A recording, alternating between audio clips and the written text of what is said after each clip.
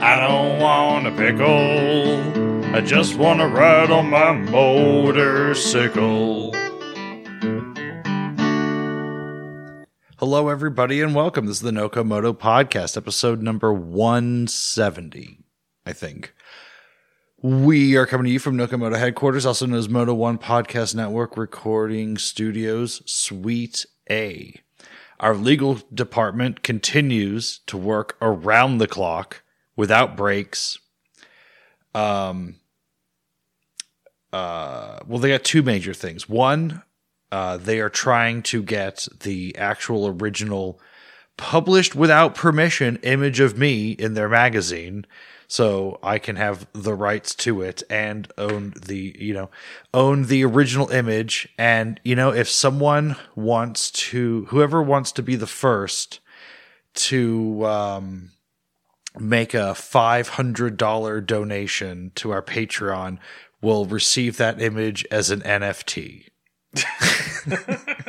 I finally got you to laugh with one of these swigs.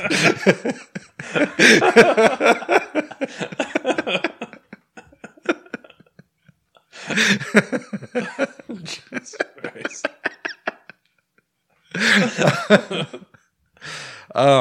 Yeah, so right.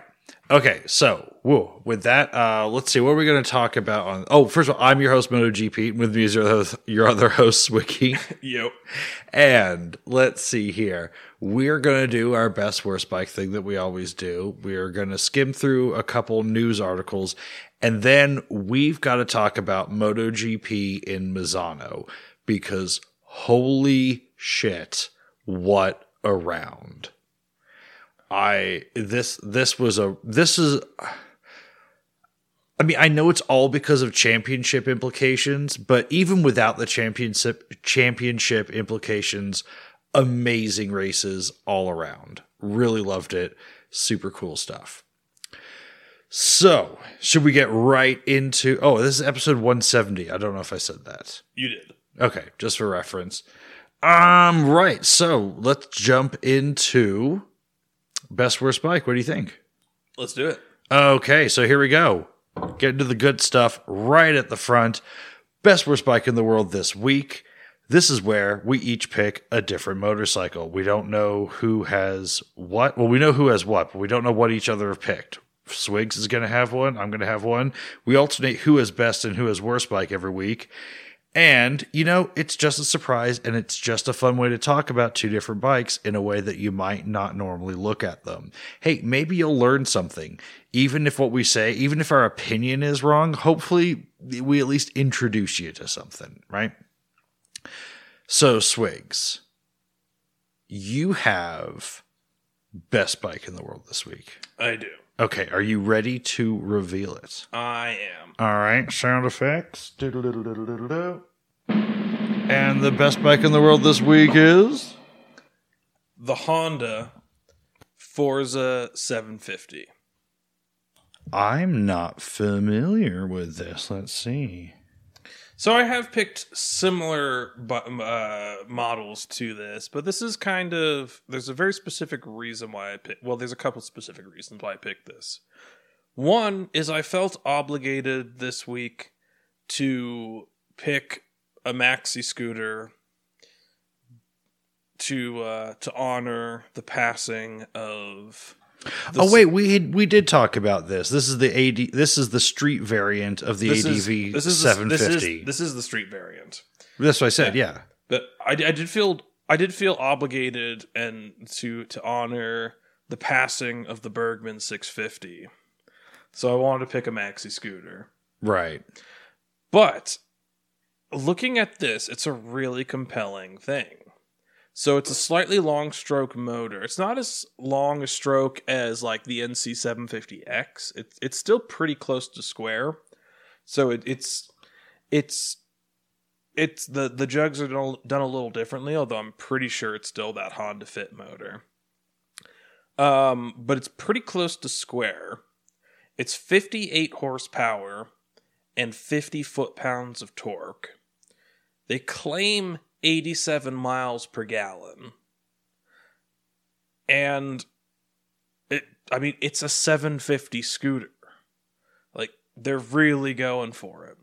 The interesting thing about it is it's not a CVT. They put the dual clutch in it. Yeah, because isn't this basically, what was it called? Like the Honda Integra or something like that? It was basically this scooter, this frame, this motor, and the DCT, and it came out around the same time as the Batmobile bike. Let me look at this. Honda, I think it's Integra. No, that's the car, but it's in something. It's in Honda scooter. This is great DCT. Pod. I know. What's it called? Oh, it is the Integra. Yeah. So they made a scooter called the Integra as well. And you can just see it's so similar to this. It might actually be a slightly different frame. It's hard to tell. But it's basically this. But it is... this scooter is hard to love. The Integra is impossible to love. Let's say that. Yeah, and the reason I go for this is because, it's impossible to get any kind of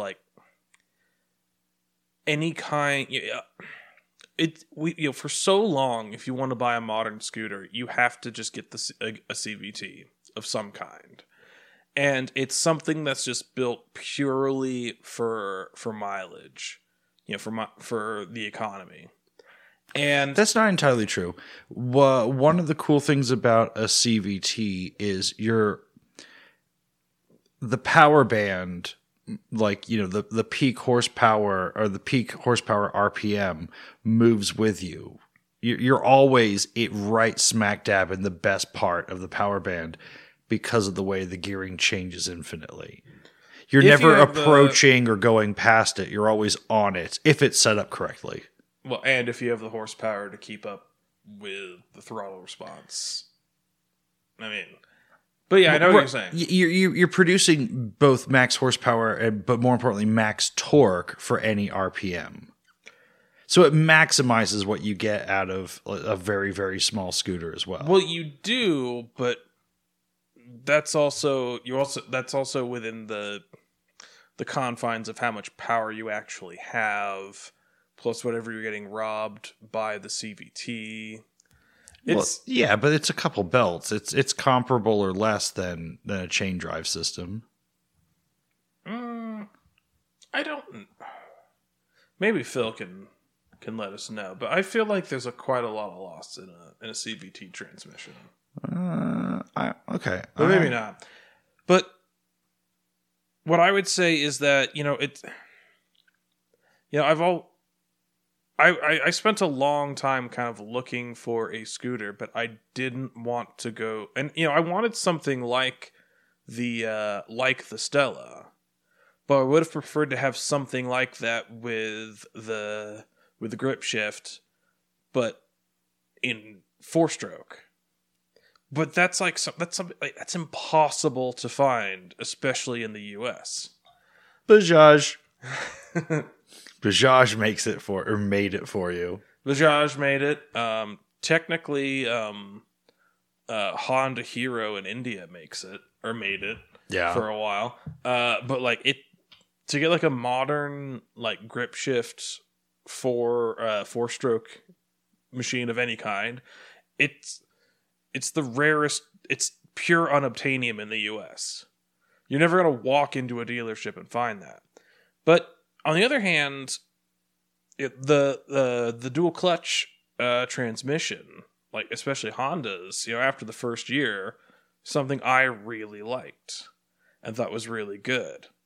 And that's a great direction to go if you want a scooter, if you want a maxi scooter and you want something that's kind of engaging. Here's a 58 horsepower scooter with dual clutch. It's is anyone making anything bigger than a 750 at this point? I I don't think so. No. The dual clutch is cool because it lets you do this stupid thing that the Bergman 650 let you do, which was it had a quote heavy air quotes manual mode, which was just pre-selected points along the width of the CVT's range. Yeah. And so you could, like a bullshit Volkswagen Tiptronic transmission, you could pretend you were shifting up and down. Yeah. But you weren't really shifting gears. You were just moving the variator to certain locked positions along the way. That's all you were doing. My favorite thing about that whole You were system, making your CVT shitty, is all you were doing. I loved how like every American CVT came with that, because apparently Americans can't buy a car and feel like it's doing any work unless it's like the engine feels like it's lugging and shifting slowly. So yeah, you've got to be able to over rev it, and you've got to be able to lug the engine, or else it ain't right. Yeah. Well, and I think the dumb thing about the Bergman too is if you fuck it up bad enough, it will eventually just shift up anyway. Right. So all you can do is for short amount of times, force the transmission to behave badly. Yeah. If you want to unoptimize your ride, the option is available to you. Yeah. Well, yeah, it's not unlike it's exactly like the VTAX button on the Honda Beat scooter, where it's like, thank God someone was here to press the button. You know, anyone else would have fucked it up, but I know when to shift down on this. I know how to make this happen. Yeah. So dumb. Well, the dual clutch is actually really cool. And the dual clutch is cool because of the fact that you get to do things that the compute you actually can optimize it in a way and ride better than the computer can, because you can shift contextually. Like, you just let it do all of its normal things. I think I've probably said this like a half dozen times in the podcast, but it's things like when you're slowing down, the computer gets ready to shift up as the power goes down. It's like, oh, well, we can be more efficient. We can shift up until we need to get the power back on. But like, if you're in a line of traffic and there's a clear lane to your right or to your left, and you're about to pull out and you need to get on the gas, like, the computer can't select up or down. The computer will always select up a gear, whereas you need to actually override it and say, no, we're going down a gear, because you know that you're about to gun it and accelerate off in the open lane. So you do actually have some autonomy in the dual clutch system. And, it feels engaging because there actually is a way to ride it poorly. So, yeah, you kind of run into a similar problem with the CVT as well, but there's no... Anyway, the point is, dual clutches are cool, maxi scooters are cool, and this is a ridiculous maxi scooter. Yeah, I like to say that it's impossible for something to be the best at everything, but it's very attainable and also very cool when something is the best at a certain particular thing. And now that there's no longer a Bergman 650, I think this is the coolest maxi scooter. Well, is the Bergman 650 making its way through this year, or making it through next year? I think this is sort of a thing. Like, while supplies last, it's still here, but they have planned a decease in production, right? Yeah, and maybe there'll be some sort of 750. Well, I don't know. Suzuki tends to not kill things and have them drag on forever. But Suzuki is also, think about this. Is the Bergman really gone? Because... Is this another Hayabusa story? Well, I think it is. I think it's a Hayabusa story, but think about how Suzuki has just killed, not just killed, just done the GT bike, right? And it's their first bike with the full suite of touchscreen display and all that other stuff. The Bergman 650 is so feature rich, and that's the whole point of that bike, is that it's got, a sound system, and it's got the electric adjusting mirrors, and it's got the manual mode on the CVT. And, I love the electric mirrors. They're right there. They're like, right, yeah. They're right the electric adjusting windshield and heated grips and all that. It's got so many features. And honestly, it's got a really outdated look in the cockpit. I think the front of it's fine, but the cockpit looks very 90s. Is it a sort of situation where Suzuki's going, hey... Are you telling me that fake wood paneling is out of style? I think we might see a new Bergman with full TFT and everything in a couple years. But for the moment... Whilst the Bergman 650 has been announced planned cease of production, this is now the coolest maxi scooter. This is the best one. I would prefer a Bergman that was more analog, if possible. Well, that's the Bergman 400. No, I mean, I think you'd have all the technology under the hood, and you'd have, speakers and your Bluetooth connection for your phone and everything. But just make all the gauges analog. Oh, so you want the 90s Goldwing, not real cruise control with the plus and minus button, and that you have to still you don't want true cruise control in a Bergman. No, I just want there to be no evidence of anything digital on it. What about C4 Corvette fake digital style stuff? Okay, I can go in for that. Yeah. Because the current one has things, well, I also, LCD is so much more analog than people realize as well. I'm a big sucker for LCD display. Only if you can promise me that within 6 months there'll be substantial burn-in on the screen. Right. Okay. Are you ready to move to worst bike in the world this week? Yeah, let's go. All right, here. Pass me a beer. And the worst bike in the world this week is Dan Gurney's Alligator. Oh, the Alligator. This is a bike that... If this does not involve taxidermy, I'm going to be very disappointed. It does not. But this is a bike that for years has upset me on the level that the Niken upsets me. And it's one of those things. It's a motorcycle for car people, like the Niken. It really falls into that category.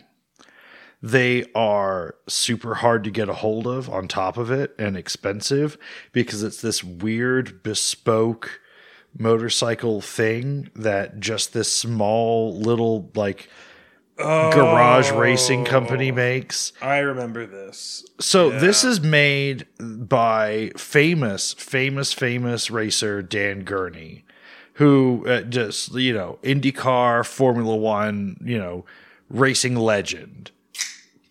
And he decided that motorcycles sit too tall for him. He needs to be down low, more at the height of an IndyCar or a go-kart. So what gets me about this is it's somewhere in between a maxi scooter and a Harley Cruiser seating position sport bike, right? This is like someone... those slammed bikes with the bags, the saddle bags 3 inches off the ground and shit, right? Yeah. It's like that, but it's a sport bike. And it a it's sport distressing. Well, yeah, exactly. Is it? Yeah. So he's all like, well, it lowers the center of gravity, and that's good. Well, yeah, but if you just tip the bike over, guess what's low? The fucking center of gravity, right? Because it's the whole point of this bike is it's supposed to be some sort of racer, but yet you cannot find any pictures of it racing anything. And for a track bike, it has the most insane motor ever. It's a fucking Honda XR 650 single, like bored to 700 or 750 or something. So it's like 58 horsepower or whatever. Nothing to write home about. It's like 300 pounds because a bunch of racing guys made it and they stripped off anything you don't need. But it's otherwise a very outdated sort of front bike, sport bike up to the handlebars, then some sort of weird cruiser in the middle, and I don't even know how to describe the back and the tail. Do you? I mean... distressing? Yeah, have a go at sort of talking to people about what this fucking thing looks like. I don't know. It's like the mom jeans of motorcycle aesthetic. Yeah, it's very not good.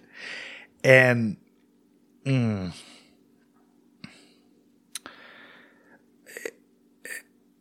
so if you go to the website for this thing, they claim that they're still developing it. And that's what really gets me about it. That this thing has wasted so many people's time already, and that it continues to waste people's time in development. I've never heard of a racing league for things like this. I've never heard of these performing well in anything. I've never heard anybody talk about riding one and really being favorable about it. It's, you hear people like on websites like Odd Bike and whatever going, oh, there's Dan Gurney's, famous alligator bike that supposedly has better weight distribution and whatever. But yet we have yet to see this. There's no serious racer in the world that wouldn't put a fucking R1 motor in this and give it a go if they thought they were going to win. Right. So like the Niken, I really dislike these bikes that go for one single engineering principle and try to bend the rest of the machine to its will. Yeah. Just to sort of like out of some sort of stubborn know-it-allness that the rest of the world has been doing it completely wrong forever. And like, this is only a motorcycle a car person could love. Because it goes, oh, sport bikes, they're all wrong, man. You need to make your sport bikes more like an Indy car, okay? No, that's not how it works. You clearly don't get road racing. Like motorcycle road racing. Like, this setup is not going to be good for flat track. This setup is clear. It's not good for anything except looking really, really lame and dorky. As evidenced by the fact that this concept has gone nowhere. And on top of that, you can't find a picture of a young person on one of these, of like a currently experienced, like currently racing racer. I've not found one. Maybe one exists. Please send it to me if you find it. But I'm sure you'll find people supposedly on record saying nice things about it, but I'll bet you it's because they were within earshot of somebody who built one. Or Dan Gurney himself or whatever. Like, that's what's happening. Yeah. Yeah, like, There is a picture of Eddie Lawson on one, and While he was racing? No. There you go. No. And I feel like the picture may have been taken without his consent. Yeah. Yeah.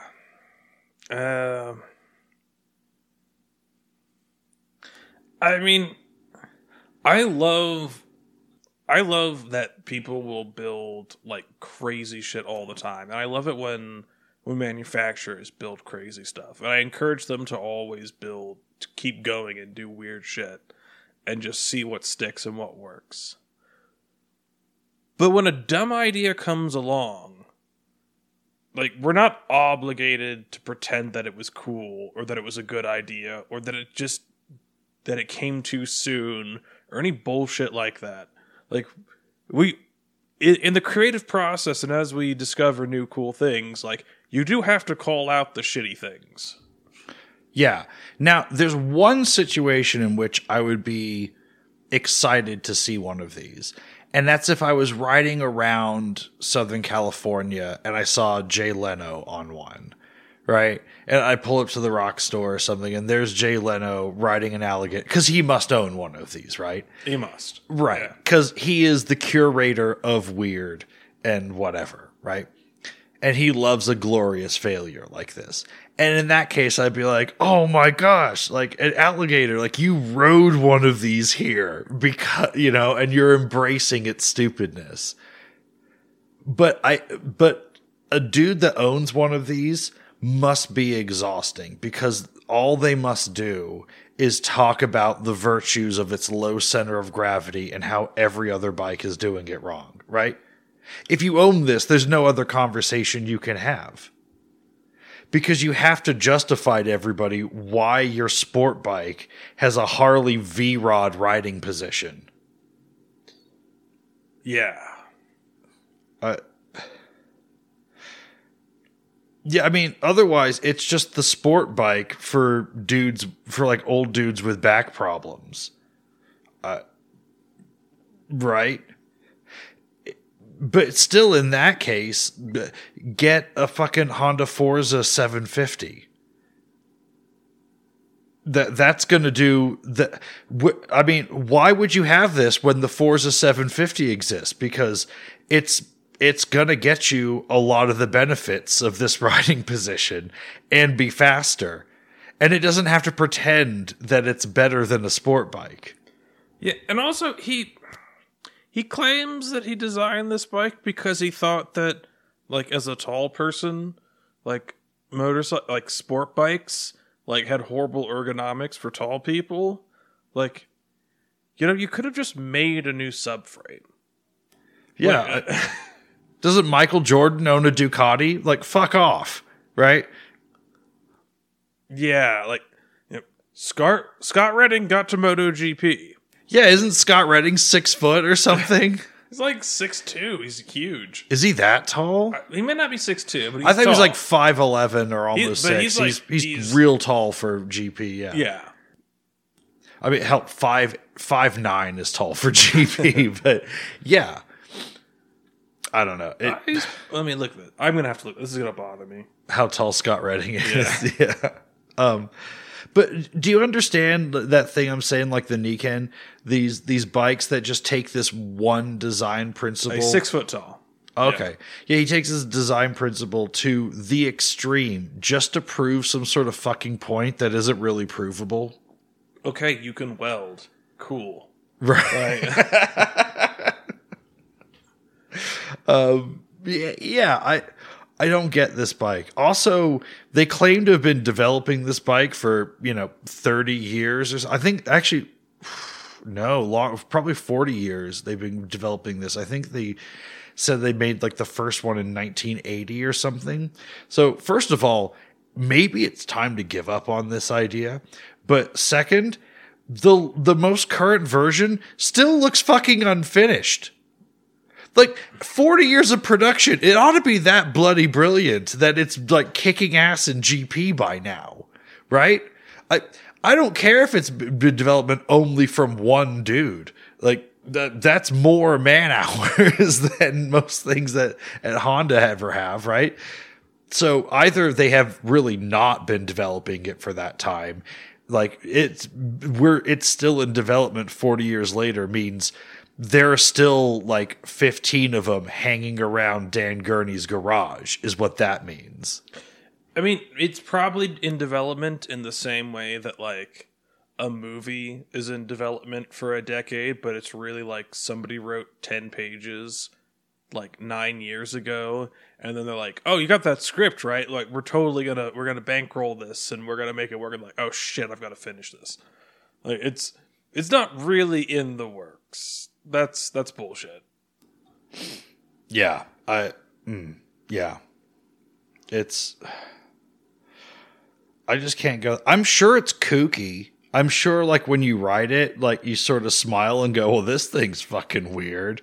This little 650, 700 single air-cooled just to take around a track and be in this super weird riding position. I'm sure they have fun at their facility racing them against each other, just being dorks. But this is not for serious riding, right? I mean, I feel like if you're going to go this extreme, like, why not just go all the way and create a recumbent motorcycle?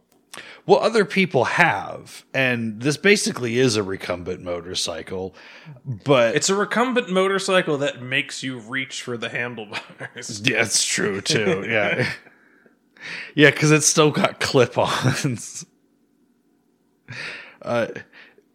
It's a V-Rod with the rake of an R1. It's really dumb. Like, you could just put your feet up and control this bike with your feet on the highway, and it would look less ridiculous and dangerous than a lot of stunters doing wheelies on the highway. Yeah, and it answers a question that no one ever asked. What if my sport bike had a bucket seat? Right? Yeah. Dumb. Dumb. I hate it. I hate it the way I hate left-handed guitars. Right? There's no fucking point. It's absolutely, people, Jimi Hendrix played like the right-handed guitar left-handed and blah, blah. It's like, shut up. The fretboard's the same way, left or right. It's not a fun, and just on the point of left-handed guitars, people are like, well, there's left-handed people. Why are you hating on left-handed people? There's no other instrument that's left-handed, right? No one plays fucking violin left-handed. You know why? Because if they were in an orchestra, they'd fucking elbow the person next to them in the face, right? No one plays clarinet left-handed, but there are left-handed people that play all these other instruments, right? But for some fucking reason, guitar players seem to get away with pointing the guitar the other direction, and it looks wrong. It looks weird, and I hate it. Well, also, as a left-handed person, there are some things that are nice to have left-handed, like scissors. And that's kind of the end of the list. Yeah. Like, outside of that, there's really not, like if you see a person in real life who uses a left-handed mouse, just understand that, like, most left-handed people think that person is a freak. Yeah. Because you know what you need to play any instrument, as far as I'm concerned? Dexterity in both fucking hands. Yeah. I'm not aware of an instrument that only requires dexterity in one. No.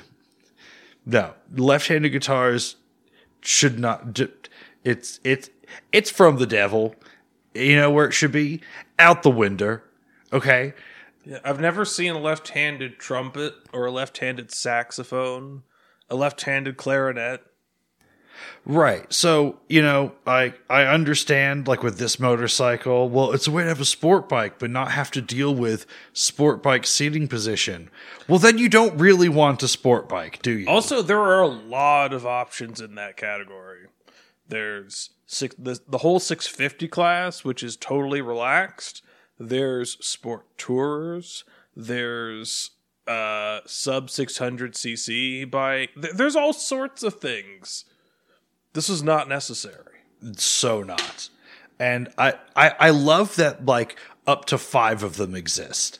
I don't know why they have to make, 40 plus or so, or however many there are. I know they made like 36 originally, but like while they're still tooling around and being redesigned and they show them off, they have some at like the Peterson Museum and shit. Like, it's not historically significant. It's not. It's not significant historically in any way.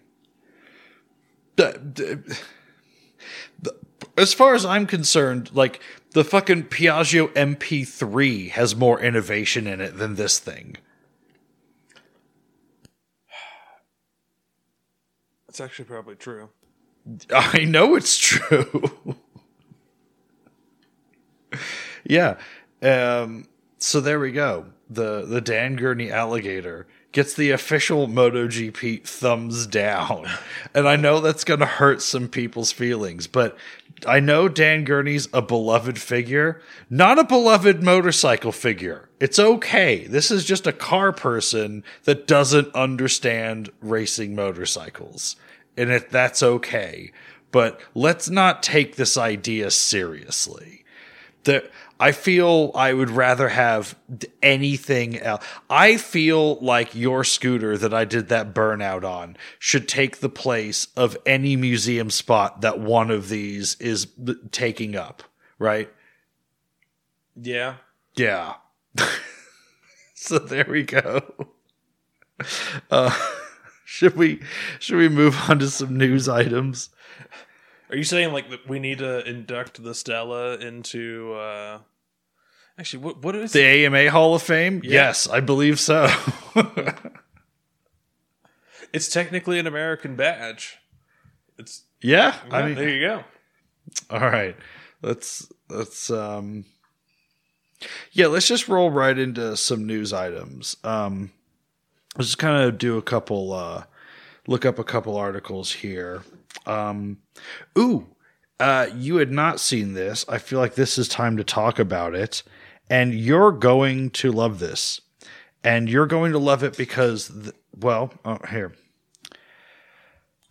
Buell, the new incarnation of Buell, which has some old Buell staff, is run by the people who purchased Buell from Eric Buell, or the liquidators who did, who have revived the models Buell was making when it shut down, put them back into production, has released a date as a quick aside to put a new model into production.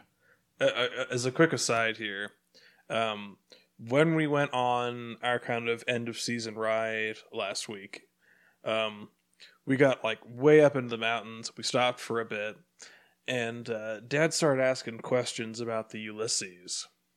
And then he asked the one question that Mike was just on the hair trigger to answer, which was, he asked, is Buell still around? Are they still making motorcycles? And he got to do the whole spiel of going from Buell to Division of Harley. To Division of Harley, all the way back, and then to EBR, and then back to Buell coming back as a name and still being a legitimate unbroken chain. He got like all the serotonin he needed for the season. Nice. Like in that one question, I just saw him light up. Yeah. It was like, this is going to keep you going for months. Right.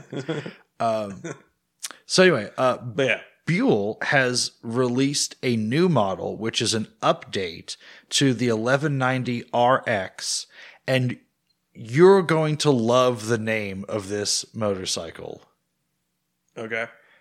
Because for a couple years now, you have been lamenting the lack of shark-based motorcycle names.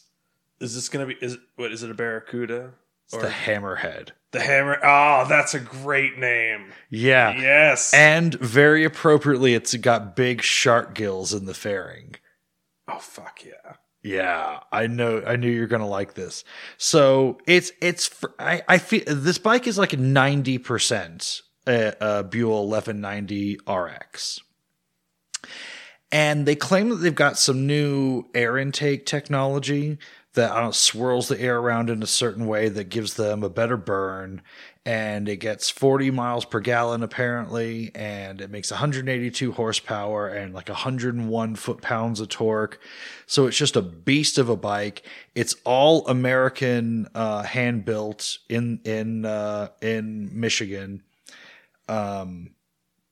Yeah. And it's Buell, and it's not Eric Buell, but it's the rest of the Buell company, essentially. And cool, and they claim that they're going to put like that hill climber bike into production in some form. And they've got like a big touring bike based on this platform I'm coming. Just looking at the specs here. This is a 4.17 by 2.66 inch motor. This is a 1200cc twin with the most insane bore and stroke I have ever seen. Yeah, it does 10,000 RPM supposedly. And it's 13.4 to 1 compression. Yeah. This is a serious motor. Yeah, this rivals like the baddest Super Duke and the Panigale V2 motors and all that stuff. This is serious. This is not fucking around. Now, I believe the bike does not have any cool like digital gizmos. I don't think you get an IMU and all that crazy stuff. Good. Well, yeah, I'm personally in favor of that as well. This is stripped down, old school, just badass horsepower. The only sort of modern thing about it is it has a slipper clutch, which I don't think the RX had. Might have, I don't think so. But so this is a light redesign of the 1190 RX, right? But apparently this redesign was done by the guy who sort of co-designed the original 1190 RX with Eric Buell. His name is Ryan something. I can't remember. So this is like legit Buell, company Buell DNA in it. This is not legacy fraud. It's pretty cool. But they claim November 1st. So that's a week from today? Less than. They claim they will start building these for sale. Ooh. So, I mean, that's a promise. I mean, they announced this like a month ago or something. We're late on the story. But hey, that's a thing. For these things that rarely get off the ground, I don't know, that's it. Isn't it cool that once again there's a full-on 100% American-made gas-powered bike? I like it. It's more cool. American-made than a Harley. I'll tell you that. Yeah, well, that's not that all that difficult these days, but well, yeah, but yeah, I mean, like you can lament you could wish for more and say, I wish we still had we had something like the old Buell attached to Harley, like doing the mass production and all that. But like, you can't get upset that they're trying and that they're doing it, even if it is boutique. Like, it's still there. It's still awesome. It's a shame that it's not done in a volume to make it more affordable and to make it a real attainable thing for a lot of people. But it's still there. It still exists. I love that it exists. If they release some sort of 450 dirt bike with the frame that they've got, it's going to be hard for me not to buy one. Yeah, it would be sweet. Because they claim to have some dirt bike things in the works. And maybe that's going to go in more of an adventure direction using this 1200 motor. But if they make a much smaller motor, a more like 50 horsepower motor or 60 horsepower motor, that's a single, that's going to be really hard for me not to buy. Yeah. Just saying. But anyway, I just think it's cool for two reasons. One, how often do these boutique companies get into production, plan new models, and then actually start making the new models? Very rarely.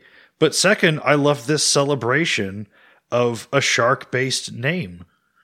That's really a big headline for me. Why is it taken so long for a hammerhead to appear?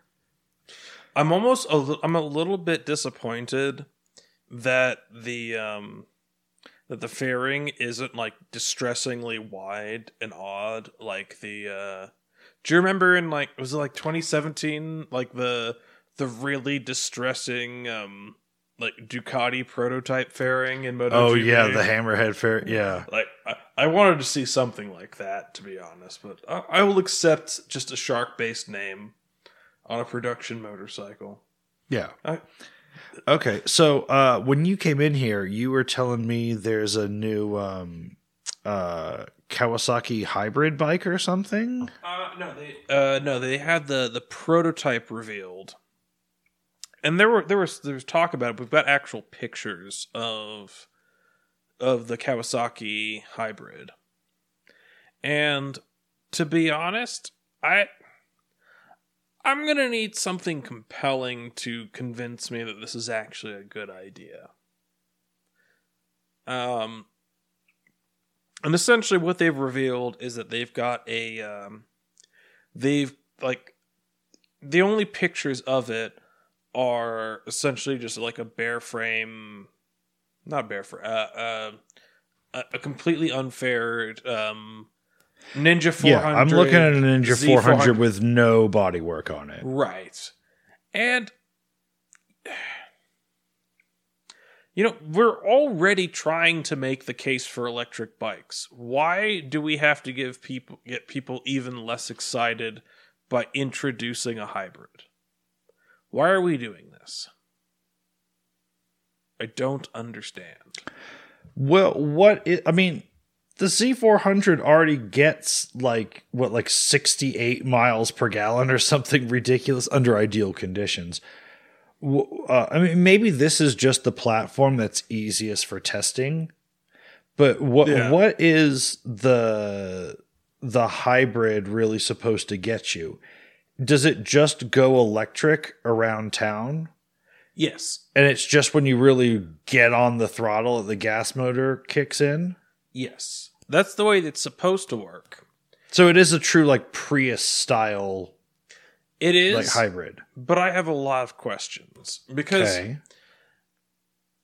electric bikes are already fairly heavy. So how much battery can you get in it and how much range can you get out of the battery in it? Secondly, okay, it's sweet to just be able to run on electric only all throughout town, but even in America where motorcycle insurance costs literally nothing, like you lose more change down the back of the couch in an age where we're in an age of a cashless society than you pay in motorcycle insurance. Well, here's my thing. If it can, I'm gonna say I'm partially on board. If we can get 20 miles of range and go electric only, not full hybrid. Like if you can do the Prius electric only, you know how you can take your Prius, you can plug it in and you can go like 40 miles or something of just electric and then the gas motor kicks in, it starts doing its hybrid thing. Yeah. If you can do an electric only just in town version with this bike, like short trips and go all electric using no gas and only need the gas motor to go on the highway, or if you just want more performance, then I'm in that this may not be a super stupid idea.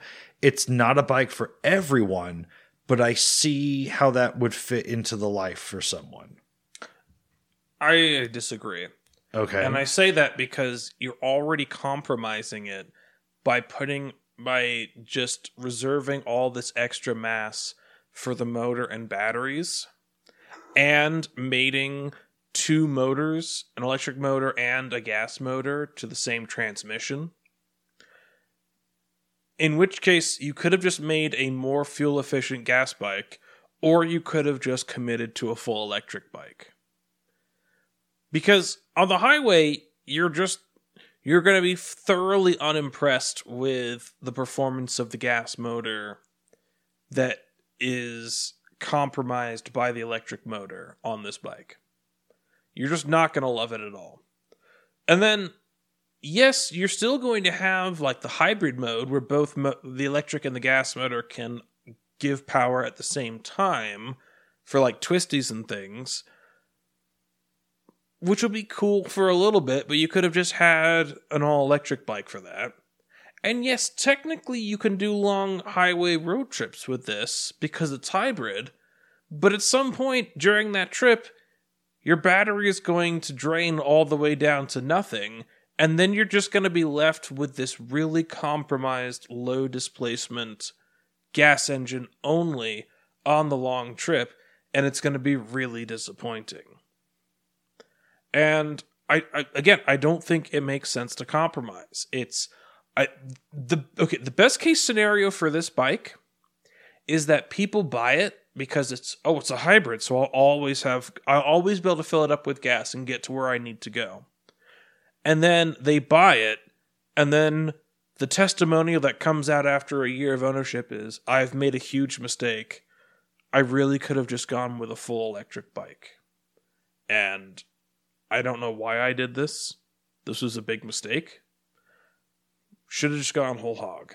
Just gone straight, fully committed to electric, and I would have been happier. That's the best case scenario, in my mind, for this bike. I think that... Also, they're targeting 2025 for production. Yeah, that's kind of ominous. Yeah. For a hybrid. It's not 2007 anymore, okay? We're not in the heyday of the Prius. You can commit to full electric. Here, pass me another beer. I don't know. I don't know. How do I feel about it? I don't want to be a hater, but yeah, I do feel it's a bit flawed. Pick one or the other. Sure. Okay. Well, here let's table this for a moment. I think I need to think more about the idea of a hybrid motor and its reasonableness. Because you just threw this on me today, but I've got another news article for you, and you might love this or you might hate this. But I want to say episode 20-something, my best bike in the world was the Ducati Super Mono. Yeah. Which was the bike Pierre Turbulence designed that kind of turned into the aesthetic or borrowed the aesthetic from the 916. And it was a little single-cylinder racer with a dummy piston for balancing that destroyed mono racing. Pierre Turbulence has designed a new Super Mono. Ooh. And it's pretty funky looking, but what it does is it's purely a prototype, but it has a sort of like it has a motor in it. But this prototype bike kind of takes a lot of themes of really ridiculous, over the top. What's it called? I need to get a picture up. Just look up motorcycle news Ducati Super Mono. Or maybe new Super Mono will give it for you.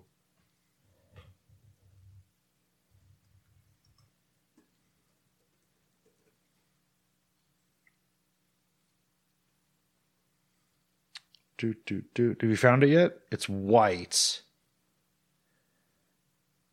I'll just turn my screen in. Have you see it? The black and white Stormtrooper looking thing? Yeah. Okay.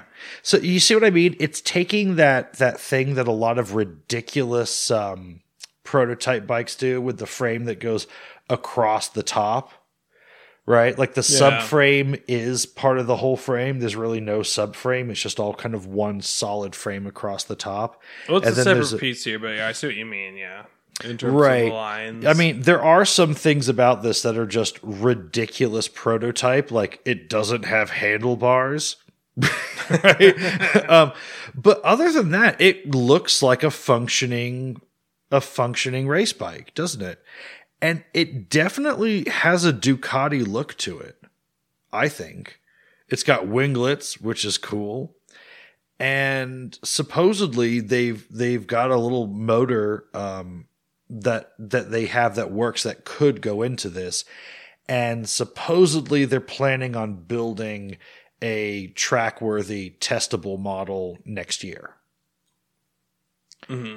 And I wonder with I don't know, like Moto 3 needing an update, why would Ducati be working with Pure Turbolaunch again this way, and why would they be showcasing a weird kooky bike like this if they didn't have some sort of premonition on a Moto 3 change? Because Moto 3 is really the only kind of super mono racing we have left, right? Yeah, in international road racing, yeah, I think it is. I mean, is this sort of a tiny little glimpse into a potential Moto 3 update? Not with a frame like this. This is straight up retarded in terms of race tech and adjustability and tunability. Oh, I'm sure this is a total concept bike, but why would Ducati be so interested in a little super mono like this? Well, okay. First of all, I understand where you're going with this and the dream, what you're fantasizing about. But let's be real. Providing engines for Moto 3 would literally be like 5% of Ducati's entire yearly factory output. Well, no, this doesn't. They have a model, a motor that they can put into this, but they sort of seem more focused on the frame and everything. Are they just sort of anticipating? This frame is lunacy. I mean, it's luxury. This is supposedly has a crazy low weight. This frame is high fashion. It's not. It is very high fashion. I'll give you that. But I kind of love it. It kind of looks like something I'd love to have, and I normally hate, like with a burning passion of 1,000 suns, this type of thing. Right? I am known to really dislike this type of thing, and this is one where I'm like, oh, maybe. I don't know.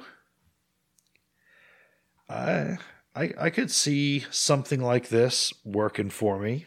Yeah, I mean, you said Stormtrooper. I think more Cylon.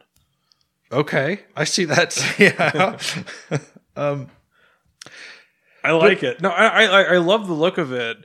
But I mean, I would not love this as an actual production. I love this as a prototype.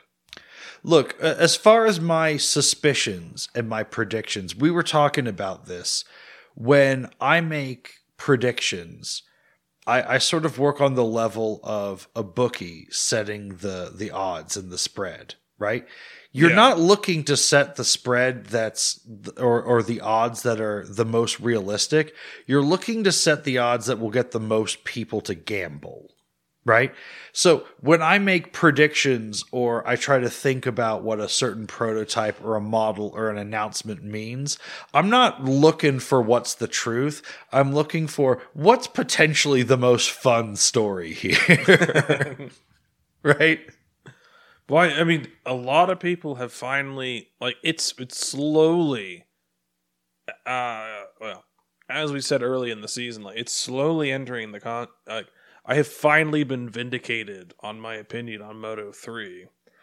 And I think it will slowly happen. I mean, contracts have to run out and new contracts have to be signed. But I think people are getting there where The class. Well, here, let's just go straight into our Mazzano coverage. So if you haven't seen Mazzano yet, because this episode, well, Mazzano happened today. I might wait till Tuesday or Wednesday to drop this, give the other episode a full week out there.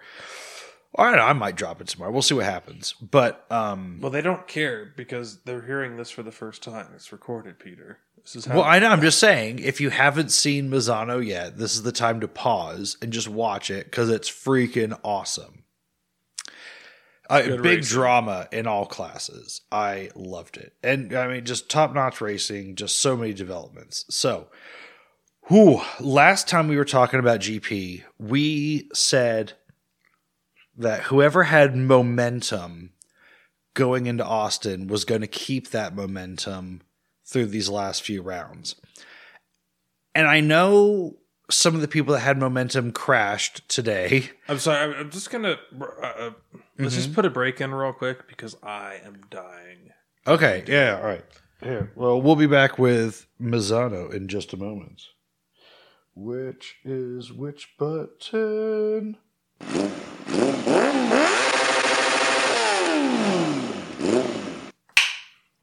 Okay, so now we really are going to talk about Mazzano. So, Moto 3. So, coming out of Austin, we had Dennis Foggia win, right? I think so. And yeah. And then he was the only serious title contender for Pedro Acosta. No, he had Guevara win. Oh, Guevara won. Okay. Foggia came second, but he closed the gap a lot. There we go. He closed the gap a lot. So he's the only serious contender. And it was down to, 36 points-ish? Something like that? No, it's still a little bit further than that, but it was pretty... Sure, where are we at now? Maybe today it ended at 36 points between them. It is currently 31 points. So yeah, that sounds about right, yeah. Okay. So, in any case, Foggia won today, which should come as no shock to people. But what did happen is we had Pedro crash out pretty hard. No. Wait, no. No, I'm thinking of Raul. Sorry. Yeah. Sorry. But we had the gap close up some more. No, yeah. Moto 3 was an interesting race. It was actually a fairly calm race for the most part. But It was very interesting for title implications and the gap closing again. Right. Well, it looked like the gap was closing really, really quickly because of the fact that Acosta was so far back in the pack for so long. He did, in the last 3 turns, pull off a double overtake to limit the point loss. But again, he's still kind of waning. And it only will, at this point, take a crash or another really bad result to bring it down to a final, to bring it to the last race of the season. Yeah, I think, yeah. And this is exactly what we said was going to happen. We were like, Pedro is going to probably just barely hang on to this with his fingernails, but keep losing points until the last race and just barely come out with it, but come out with it. Yeah. And that seems to be what's going to happen. This race today was more proof of that. But man, Foggia turning it on strong at the end here, making some waves, making it just interesting to the end. And I loved this race because Foggia started from 17th or something.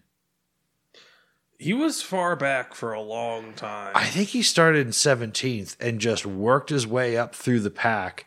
And it was just one of those rides of the season. And Acosta started in 5th, was that right? And then fell back pretty far.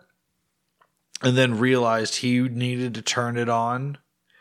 And at a certain point got passed by Foggia and then really had to get it in gear. And they're both kind of riding on the edge. And, one of them with something to lose, one without something to lose. But for the first 10 laps, we were just looking at Acosta hanging out in 5th place, 6th place, just going like, he's keeping his powder dry. It's going to be fine. But Foggia started the race in 14th. 14th. Okay. I think he fell back to 17th at one point then. I feel like I remember that. But yeah, he put on one hell of a ride. Just like lap 5 or something, just went, all right, fuck it. Let's go. And kept it together. Yeah, I've noticed that like over the last 3 seasons, there's really been a trend of if you start the season strong, you will not end the season strong. Like right. it's everybody had like for 3 years now, like across every class, if you start strong, you will not end strong. If you start weak, you may end the season strong. But there's nobody who has had any kind of consistency like an Alien would. Yes. We are firmly out of the Alien era. Oh, well out. Oh, well out. Of road racing. It's just not there anymore. Mm-hmm. I totally agree. So this was a really satisfying podium. We had kind of a wild card that was going to make the podium and then didn't work out. And then did Binder... I can't remember. Did Binder... He got 3rd or 4th. He was right there at the end. Binder quietly putting in the really great race, but just 4th. so much drama happening around him. Yeah, Binder came 4th, and Nepa came 5th. And like Nepa was fighting for his first podium. Right. And then Acosta like pulled it off on like the... It was the last couple corners. Yeah, he finally got a podium spot. He pulled it off with a double overtake.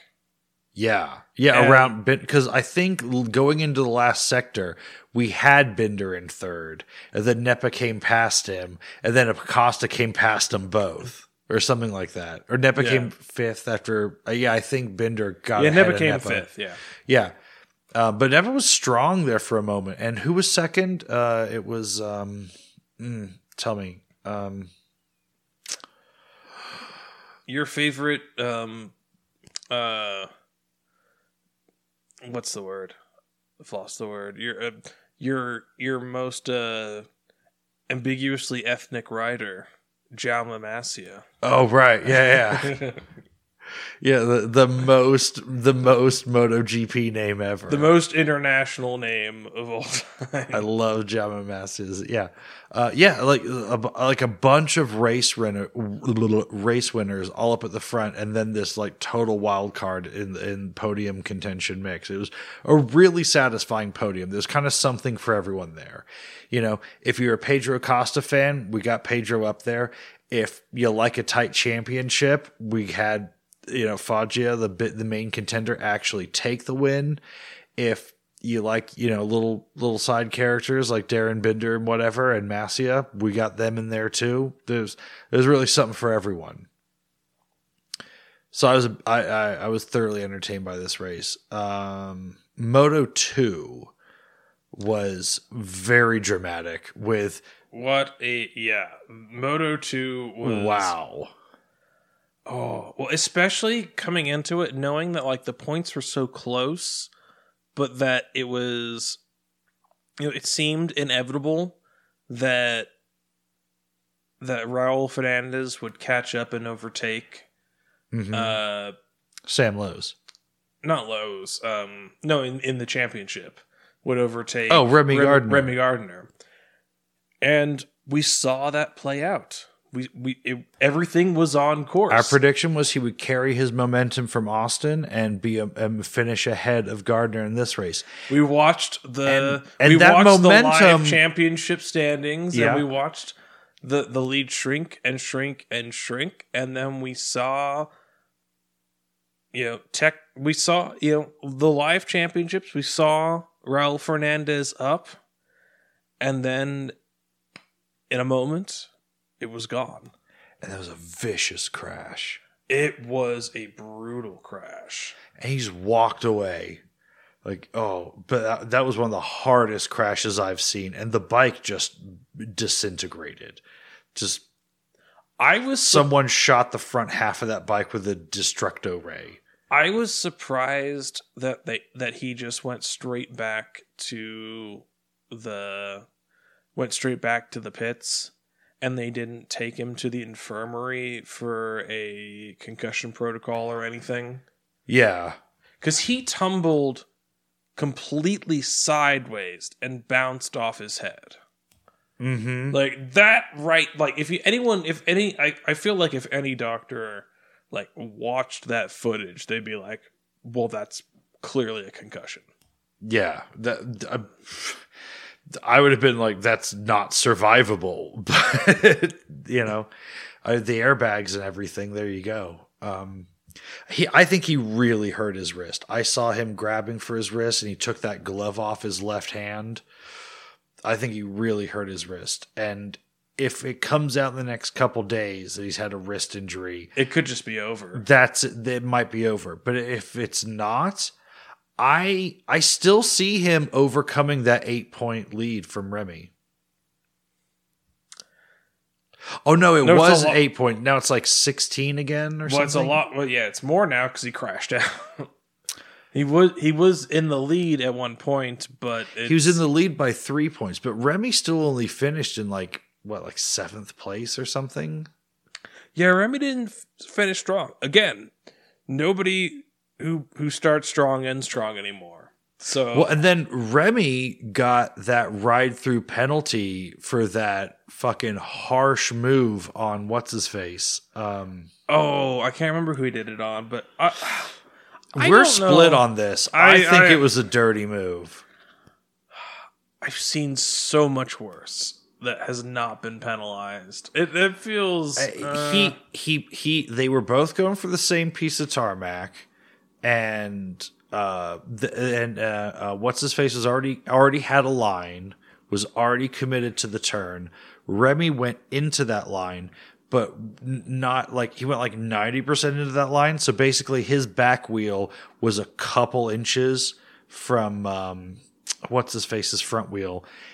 And then he hit the throttle and threw the back end of his bike out. Like he knew where he was. He was steering with the back wheel. He was throwing it in there.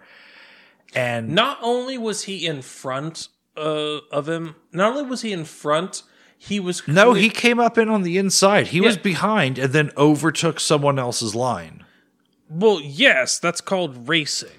No. Not in this situation. He didn't pull in front. Like, he just went... Someone else had a line, and then he just knocked him out of the way for it. You're not allowed to do that. He was... Not only was he in front... Not only was he ahead of the rider... He was ahead enough to be in the rider's field of vision. And at that I don't think so.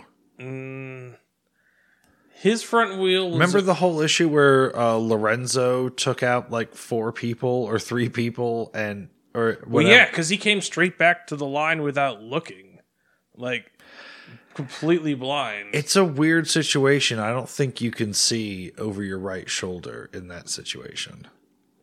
I've seen much more aggressive moves that didn't warrant a penalty. I didn't think this did. I thought it was a racing incident. And it turned out to be almost completely irrelevant because he got that penalty and it was half a lap later that Raul crashed out. Yeah. So he also didn't lose a place because he had a big enough gap. No, he did. Bezzecchi took over him. Oh, did he? Yeah. I thought that and was then earlier someone in else the race. passed him again. I felt like he had a big enough gap that he didn't lose a place when he did it, but maybe not. I think he did. I think Bezzecchi was behind him, and it got Bezzecchi right up on his ass, and then Bezzecchi passed him a lap later. Oh, well, yeah, but he didn't lose a position during the long lap. No. But he did lose it.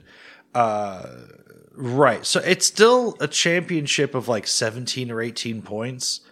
It's something that Raul could, like with 2 victories, could and some 8th place finishes from Remy, he could. I mean, 1 DNF from Remy in the last 2 races. A DNF in a first place flips the championship. It's still there. It's still, in football terms, it's still a single possession. Right. I still, if Raul if Raul's wrist is okay, I still like Raul for this championship. He's just on his game. 18 points is a lot. I still like him for the championship. He's on his game, and yeah, but Remy just needs to put in like 2 top 10s, essentially. I mean, maybe, not a lot to ask. Again, it's 2 races. It could come close, but it's a lot. I mean, I still want Remy to win. Ask. I still want Remy to win. Remy has worked really hard to get into this position in a championship. I would like for Remy to win and actually just finish one of the 2 races with a win. Well, at least just finish one of the 2 races ahead of Raul. You'd like him to cinch it rather than run out the clock. Yeah. I agree. That would be nice. It's always nice to win with a win, right? Yeah. Well, he doesn't even have to win the race. He just has to finish ahead of Raul with both riders finishing the race. That or a win. Yeah. Like he's got to come ahead of Raul without Raul crashing out. Right. Yeah, and make the gap larger than 25. So it can't be, yeah.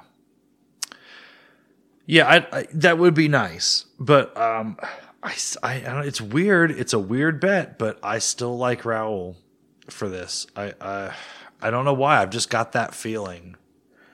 I mean, I think if there were like 3 more races or 4 more races, I'd agree with you. But 18, the math is hard to argue with.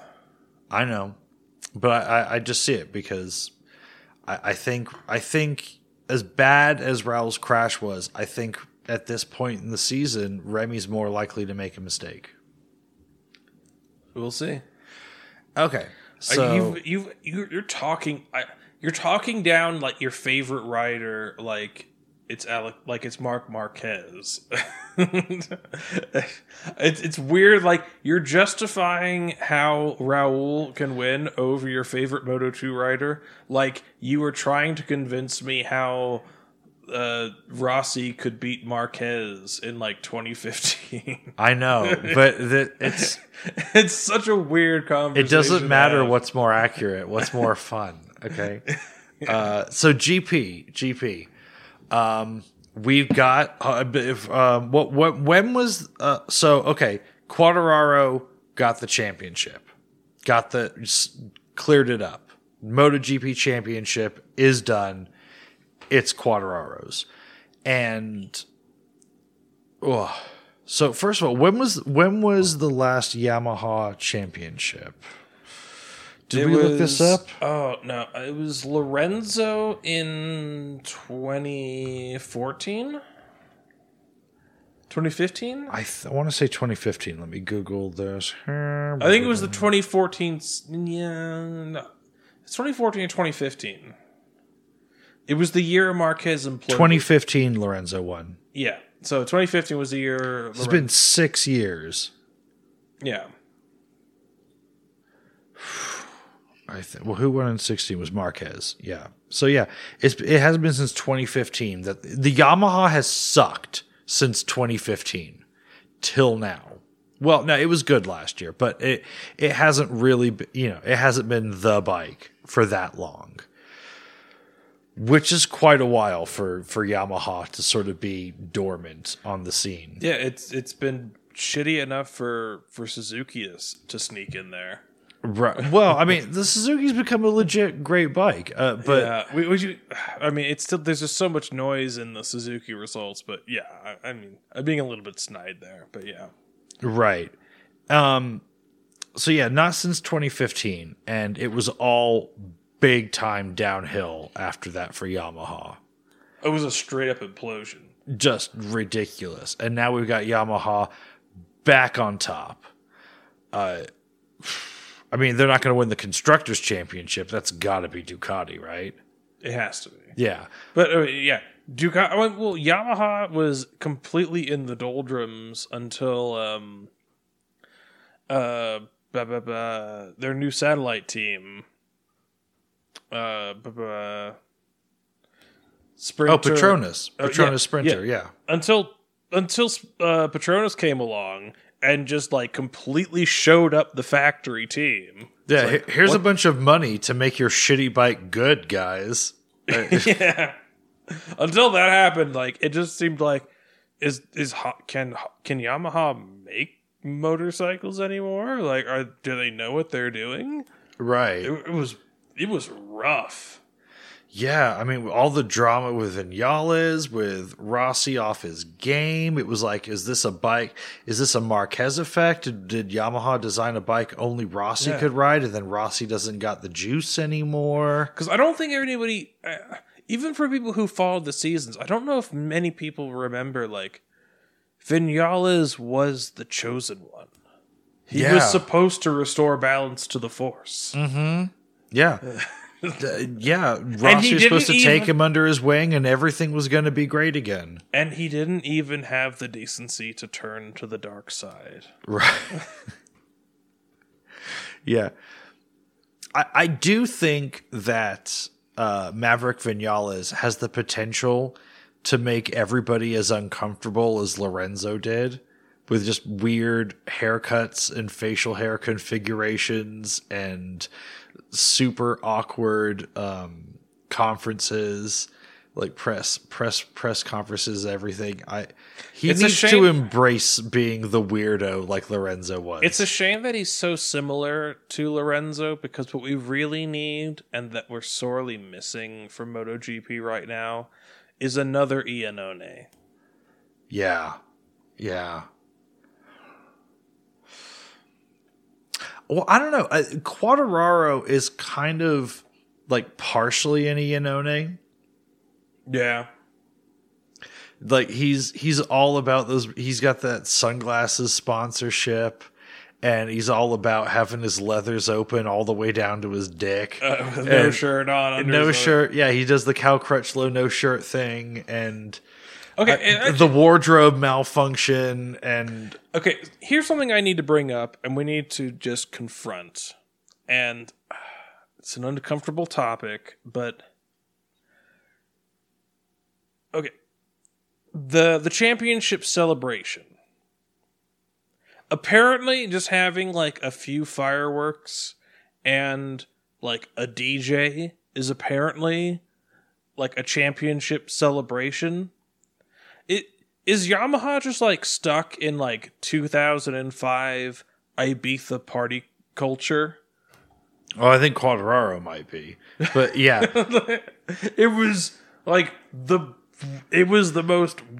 worst, like most Euro trash celebration I have ever seen in my life. Well, it was also weird because they had some on-screen CG, right? They had a giant like devil, like El Diablo robot that was dancing next to him on the screen, and they were doing a bunch of computer like light DJ effects on the walls over the sponsorship spots, oddly, which I wonder who got angry about that or cleared that. Because that's got to be valuable advertising space on that wall, right? Like, you know, Nolan or someone paid a lot of money to have that there, especially during the shot of someone winning the championship. Yeah.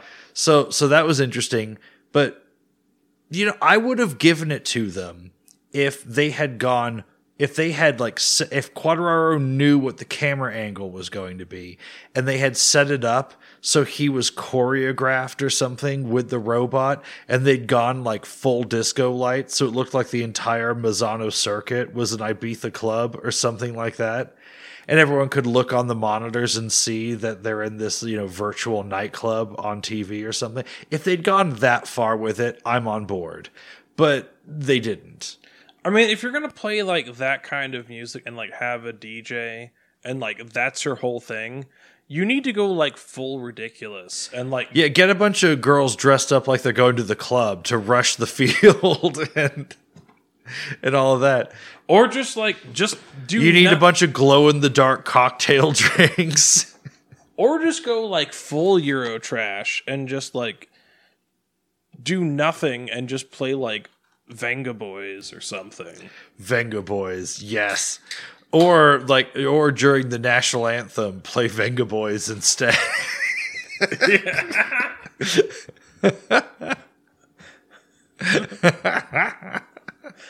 We're going to a party. We're going to Ibiza. Which I'm pretty sure is like, the national anthem for Germany. But anyway, pass me another beer. So Quartararo did not have that impressive a showing in this race. He got like 6th or something. Yeah, he only won because Bagnaia crashed out. In another brutal crash. Yeah. There was another really brutal crash.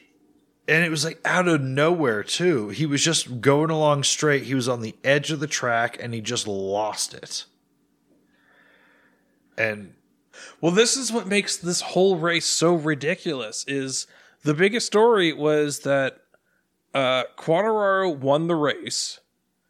Bagnaia was Bagnaia was like 40-something points behind, but but this was the race where technically, mathematically, there is like a 4 or 3% chance of Bagnaia being able to pull this out and like come back and win the race. But it was still fun that it was alive. Yeah, but this was the race where it was mathematically possible for Quartararo to clinch the victory. And that's what happened. But he was getting the gap down. He was going to bring the gap down another 15 points or something. He was doing really well. Yeah, it was really closing the gap. But so Bagnaia crashes out, and like Bagnaia's crash was a big story. Quartararo winning was the biggest story, and then like Marquez winning another race was like 3rd place in terms of like storylines in this, and then Bezzecchi gets a podium. And it's like, sorry, this is like not Bezzecchi. On the Avintia again. Bastianini. Oh, Bastianini. Yeah. Bastianini gets a podium. It's just like Bezzecchi's still in Moto 2. Yeah. Sorry. Yeah. Bastianini gets a podium, and it's like, sorry. Like, I know this is like a really big deal for you, but there are so many storylines. Like, nobody gives a fuck that you just pulled off an insane result on a satellite bike. Worst bike on the grid. Yeah. Clearly the worst bike on the grid. You moved mountains to make this happen, but nobody cares because of all these other shiny things happening over here. Well, again, like in all 3 of these races, the podium was so satisfying. In Moto 2, you had a Sam Lowe's win, so you get a bunch of British fans happy. And, also, I'm never bummed to see Sam Lowe's win. I mean, he's kind of an old goat, but like it's fun to see him win because he fades so fat, like so also, much at the end. Let's keep in mind, we also had our first Honda 1-2 in like 6 years. Yeah, since Pedrosa left, our first Honda 1-2. Since the year before Pedrosa left. Yeah. So what? Other Pol Espargaro put it in. With just nobody paying attention the entire race. Oh, hang on, there's another Honda here. We're not used to that. It's just, it's like sometimes drivers won't see a motorcyclist in front of them because they're just not looking for a motorcycle in the intersection. We just weren't looking for Pole to be there. Sometimes you just don't see a second Repsol Honda on the podium. It's just situational blindness. Yeah. Right. So yeah, Marquez gets a win. Pole shows up for once. Bastianini on 3rd place. Then we've got the championship winner barely getting the top 10. We've got the serious contender crashing out dramatically. I mean, there's just kind of something for everyone. Again, yeah. so satisfying, so dramatic, and Well, it every sets everything race up. It's- just completely changed storylines every 5 laps. Yeah. It was like, oh my gosh, the title contender's way behind. Whoa, the title contender is fastest on track by far. Or like, oh my gosh, the title contender's been leading the race dominantly, and then it crashes out of nowhere. Just all over the place, these stories. This is what end of season GP should be, right? Yeah. And we've still got 2 open championships with 2 rounds left, right? This isn't like, was it 2018 where all the championships were done with like 4 races to go? It was something like that. And it was like snooze fest. I think it was the year that we had the eclipse. Was that 2018? That sounds right. I want to say that all the championships just ended super early that year, and it was kind of a bummer. It was like, oh, well, I mean, like, waiting for second place is interesting. Like, is it? I mean, if it's all you got, it's okay. But we love a championship. You're going into winter, and you're going to have nothing else. Mm-hmm. It's like, I guess in the middle, if you're on good terms with your family, you've got Christmas. But besides that, it's like, what else do you have to look forward to? You got to rationalize this. You got to convince yourself that there's something here. Exactly.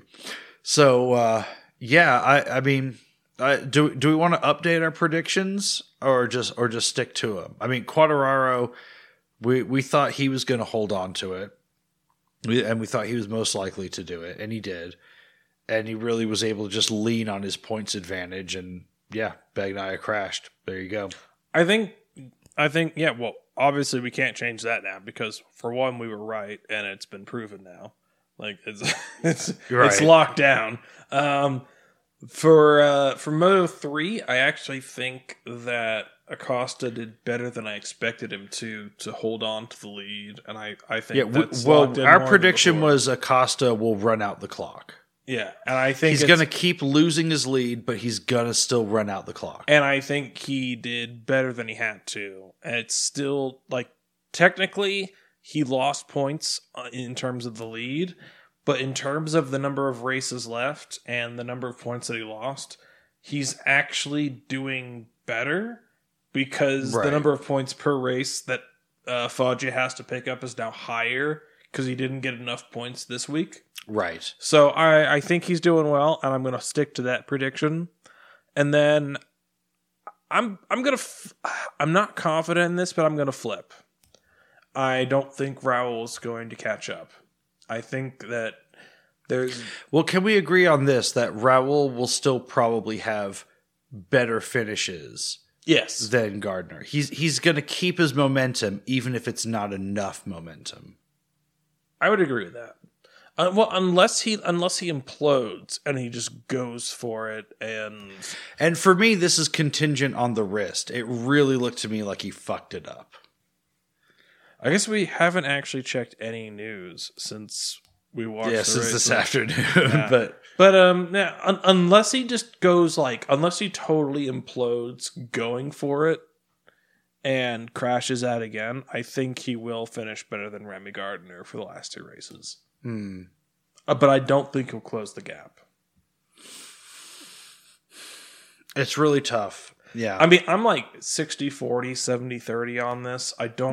I'm not confident in anything at this point in Moto 2. Yeah, but it's looking like for once we made decent predictions. I mean, albeit very close to the end of the season, but we didn't just bet with the favorites. Right?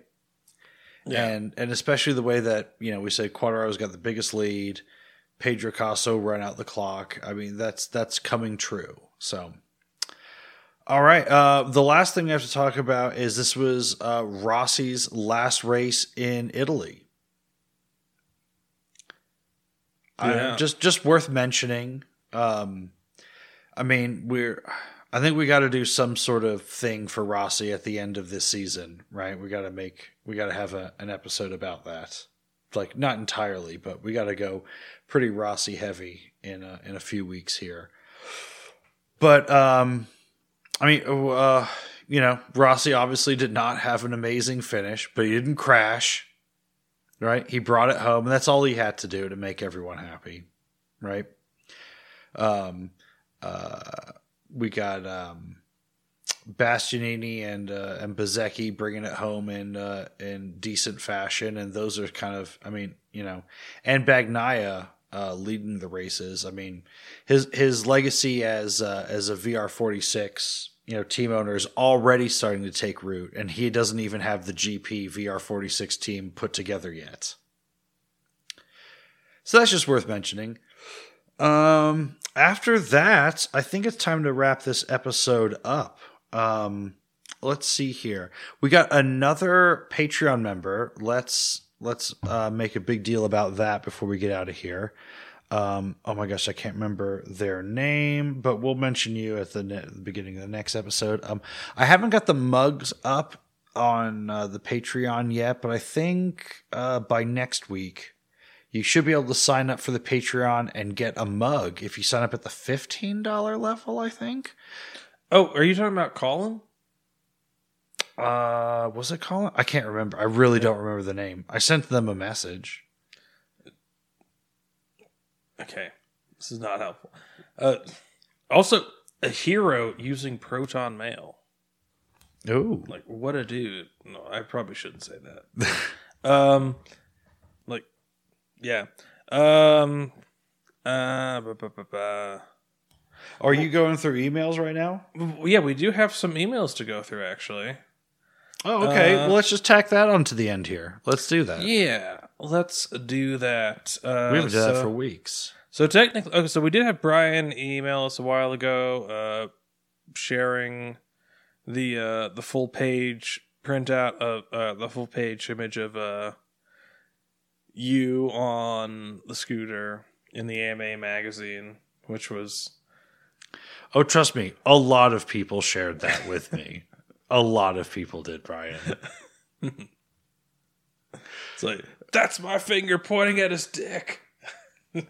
Oh, Phil. That was Phil, wasn't it? Yeah. Yeah. Scooter Dan is the one behind me. Scooter Dan is like way back. Is like, I'm famous. Yeah. Yeah, I took a picture and I circled Scooter Dan and sent it to him. I was like, "You made the magazine too." And then literally, Bruce said, "This is my my Paris Hilton moment." By the way, in that picture, the only part of me that you can see is literally my hand holding the brake in to make sure that the bike doesn't launch, because you just literally pulled the throttle all the way in, and the bike juddered like 3 or 4 times, and like 2 people jumped on the front, and it's just like, I just grabbed the brake on top of it around the outside. Yeah. So you can see like 4 fingers on my hand, and that's all I am in this photo. Yeah. Okay. Also, you were really drunk, and you don't say. And you stalled it, and I actually had to put it back into neutral. Oh yeah. This has been covered. Yeah. I just yell. I think it was Dan IT was like, all right, just hold the car. Yeah. Okay, we're good. Okay. And then I can't remember if I signaled to Dan to like put it back into like second gear or something. I think I managed to handle the gear selecting just fine. But yeah, you definitely had to help me with the throttle, like getting it back into gear and getting the wheel spinning again. But then I just held it open again and just gave a bunch of middle fingers and down like beers normally waved my dick around. In most situations, like I'm the train wreck and you're semi-responsible, and then it became you were the train wreck and I had to be the enabler. Anyway, let's get through these emails. Okay, so what was the next one was... So Jay sent us an email. I don't know if he watched this, but it was he sent us I've seen none of these. I need to. I with work and all my inboxes changing and everything. I've not seen any emails for like a month. So Jay sent us the important thing is that Jay sent us a video link, a YouTube link to the MCN's best bikes of 2021, and wanted to know what we thought. Well, what's the list? It was a YouTube video. I'll watch that and we'll do it next week then. All right. Okay. I mean, we could just pause this and I watch it real quick. I think we should. Okay, let's do that. Let's give it a pause and we'll be back in just a second. Okay, I watched it. Yeah, I think I share some strong opinions with you, Swigs. What was so the first one, they said best cruiser. The BMW R1800 or R18. Like, okay, you've immediately destroyed all of your credibility. Right there. Yeah, well, the first they said, like, it's great because as Harleys get more refined, this thing is way more classic and basic and rougher and gives you more input. And then they go on to say, but it also feels like a really smooth modern bike at the same time. Which Pick a description. Yeah. Like, this is okay. You know what? This is what all of our more native British residents would call waffling. Yes. This is pure waffling. I didn't script what I was going to say, and someone's put a camera on me, and what?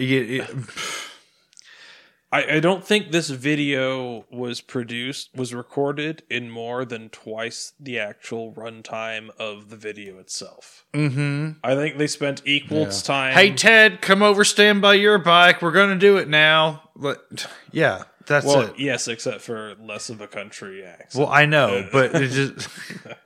But yeah. It's super lazy, but it also like reveals like the mentality in the pics as well. Because like, okay, you've got what? 2 BMWs and 2 Ducatis. It's like, okay, in terms of like people who are actually going to own these bikes, are these the best bikes for the category? I want to see a YouTube video of every moto journalist doing a like adjusting valves and doing at the bare minimum doing an oil change on one of these bikes. Like I want you to do it. I want a complete uncut video. And I want you to like not be swearing and well, even if you are just like completely losing your fucking mind on it, I want the evidence there to know that like you actually understand what it's like to live with a bike like this, without just sending it to the shop. Because every moto journalist gets to ride these bikes for free, without having to deal with ownership, without having to pay insurance on them, without having to deal with the day-to-day. They don't deal with the full reality of the bike. Right. You know, and especially if you're a journalist and you don't have to, transport anything as part of your job, more than you need in a rucksack, besides transporting a laptop to work and back. Like, what is your real world experience on this bike? What's your real world ownership experience like? Because all of these picks are silly. Well, not entirely silly, but I mean, they're best picks, especially for the cruiser category, especially for the best all round. It's like, well, what would our 2021 best cruiser be? Because I think I know, and I think it's just because you can get them so cheap. It's what Dad got. I think a used or sub 1,000 trade-in model Moto Guzzi California.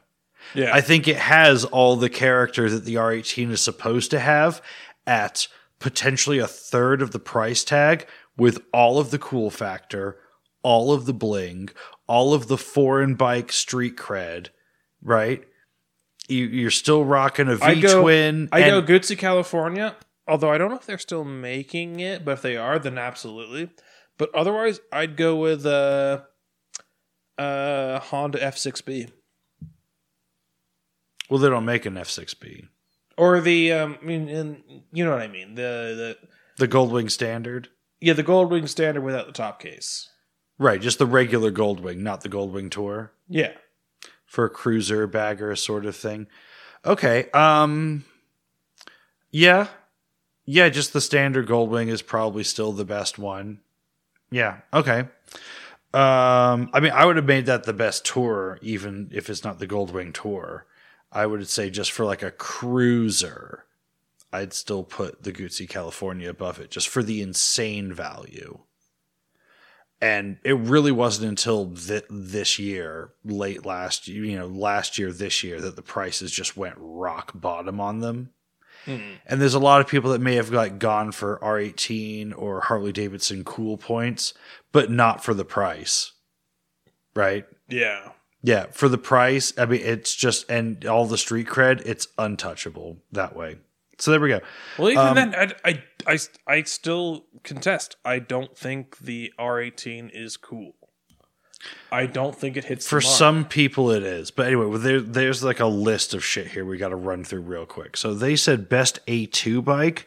We need to explain to some people what an A2 bike is real quick, which is essentially there's tiered licenses. Just, you can basically say like above or below like a 600. For us, it would be like the 650 class, but in the UK, but it's a horsepower rating to weight ratio sort of thing for the UK.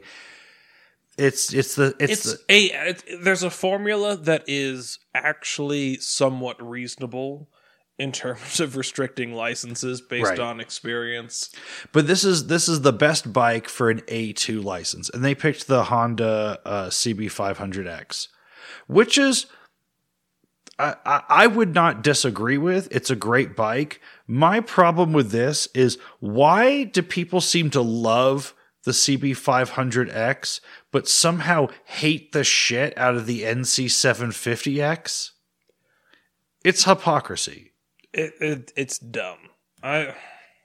So anyway, so they claim to love this bike, but I just don't think that there's a whole lot in this category. So they just went with this again. And it's a category that moto journalists like notoriously hate, dislike, want to avoid. It's the category they put their least liked member of staff on. Yeah. So it's kind of a whole bullshit category to begin with. Well, it is. Well, it's not a bullshit category, but they treated it like a bullshit category. Okay, for a worldwide standard or non A2 like kind of country license standard, I would say the bike for this category is the Ninja 650, the new one. Yeah. Okay, let's keep moving through. Then what did they say? They liked the best electric bike, the Livewire. I'm making a jack off motion. Arguably not. There are at least 5 different electric bikes that beat this out in like every category. Also, this is fucking retarded because you're just gonna put all electrics into one category. There are electric scooters. There are 2-wheel drive electric bikes like the Ubco that are like sub 50cc equivalent class. There are like literally like motorcycle land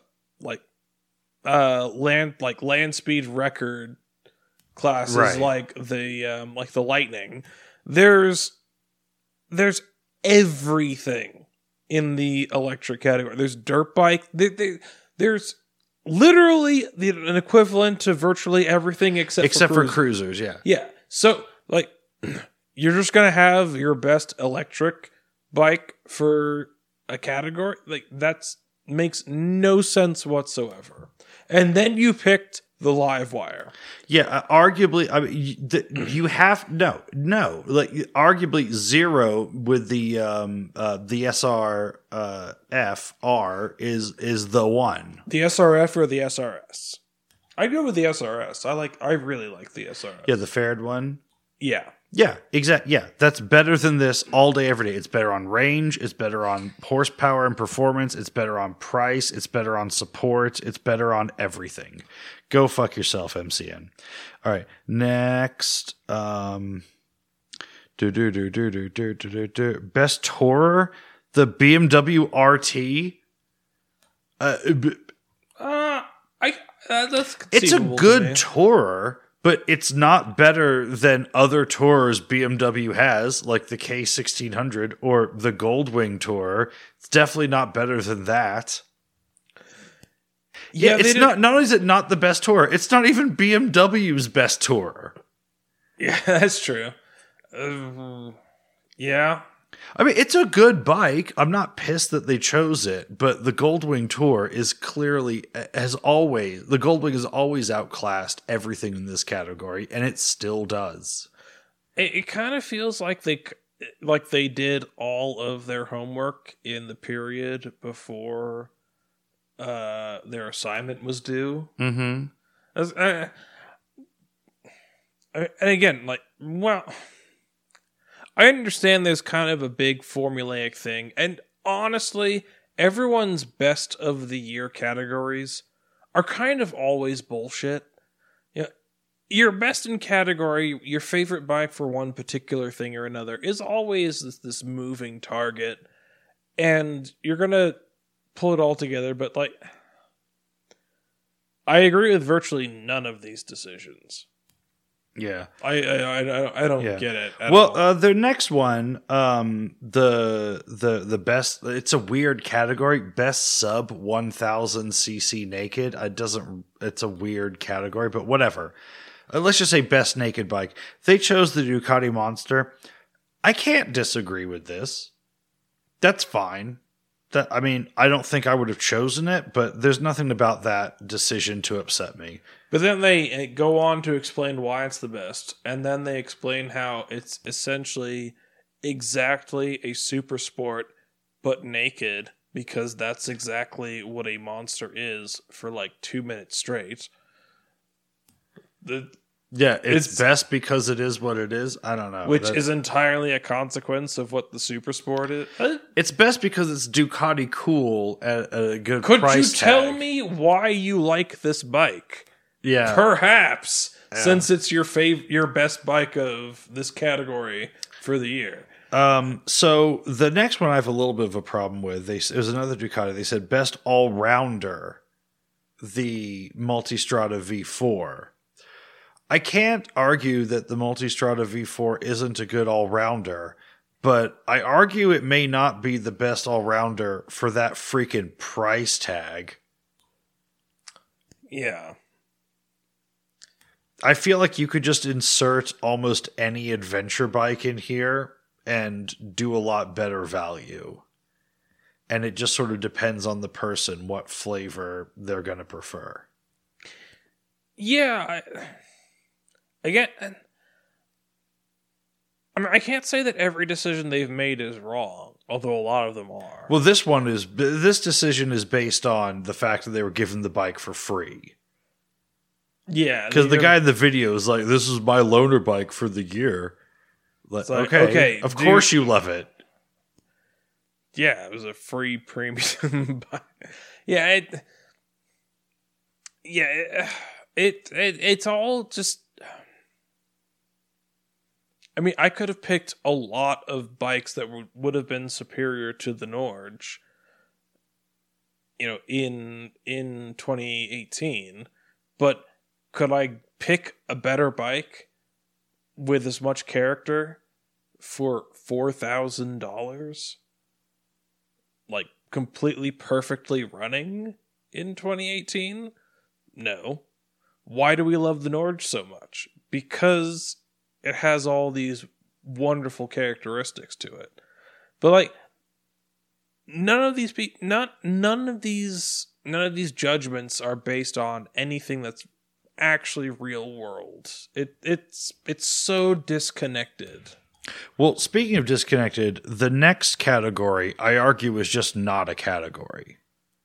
So this next category is Best Super Naked, which I guess is defined as a naked bike that's over 1,000 cc's, which there's not, first of all, not very many of. Second, It's basically just Aprilia. I've never heard anyone saying, yeah, I'm really into super nakeds. Like, I've never someone say, I feel like I want a super naked bike, but I'm in between like these two or three. Like, I've never heard this argument. I've never heard anyone say this. I've never heard anyone write this. I've never heard someone say, "Oh, well, do you think you might be in like looking for a super naked?" I've never heard someone suggest it to anyone else. I argue it's not a category. There's not enough bikes that fulfill it, and it's not a popular enough thing that that it is an entire category unto itself. And then on top of that, the bike that they picked isn't naked. It's half faired. Yeah. So they picked the Aprilia Tuono, which is like a semi-faired V4 whatever bike. It's how is there a category in this review for a super naked, but there isn't for a 650 class type bike? There's not a 600 sport bike category or a best 1 liter bike category. And there isn't like a budget sport bike category or anything. There's like not that. an enduro category. Their categories are dumb. Okay. So then what else have we got here? Then they picked the what did they pick for best scooter? They picked the Yamaha T-Max. Yep, not as good as the Forza. I mean, it's fine, but that's yeah. Best retro was just another Triumph, and it's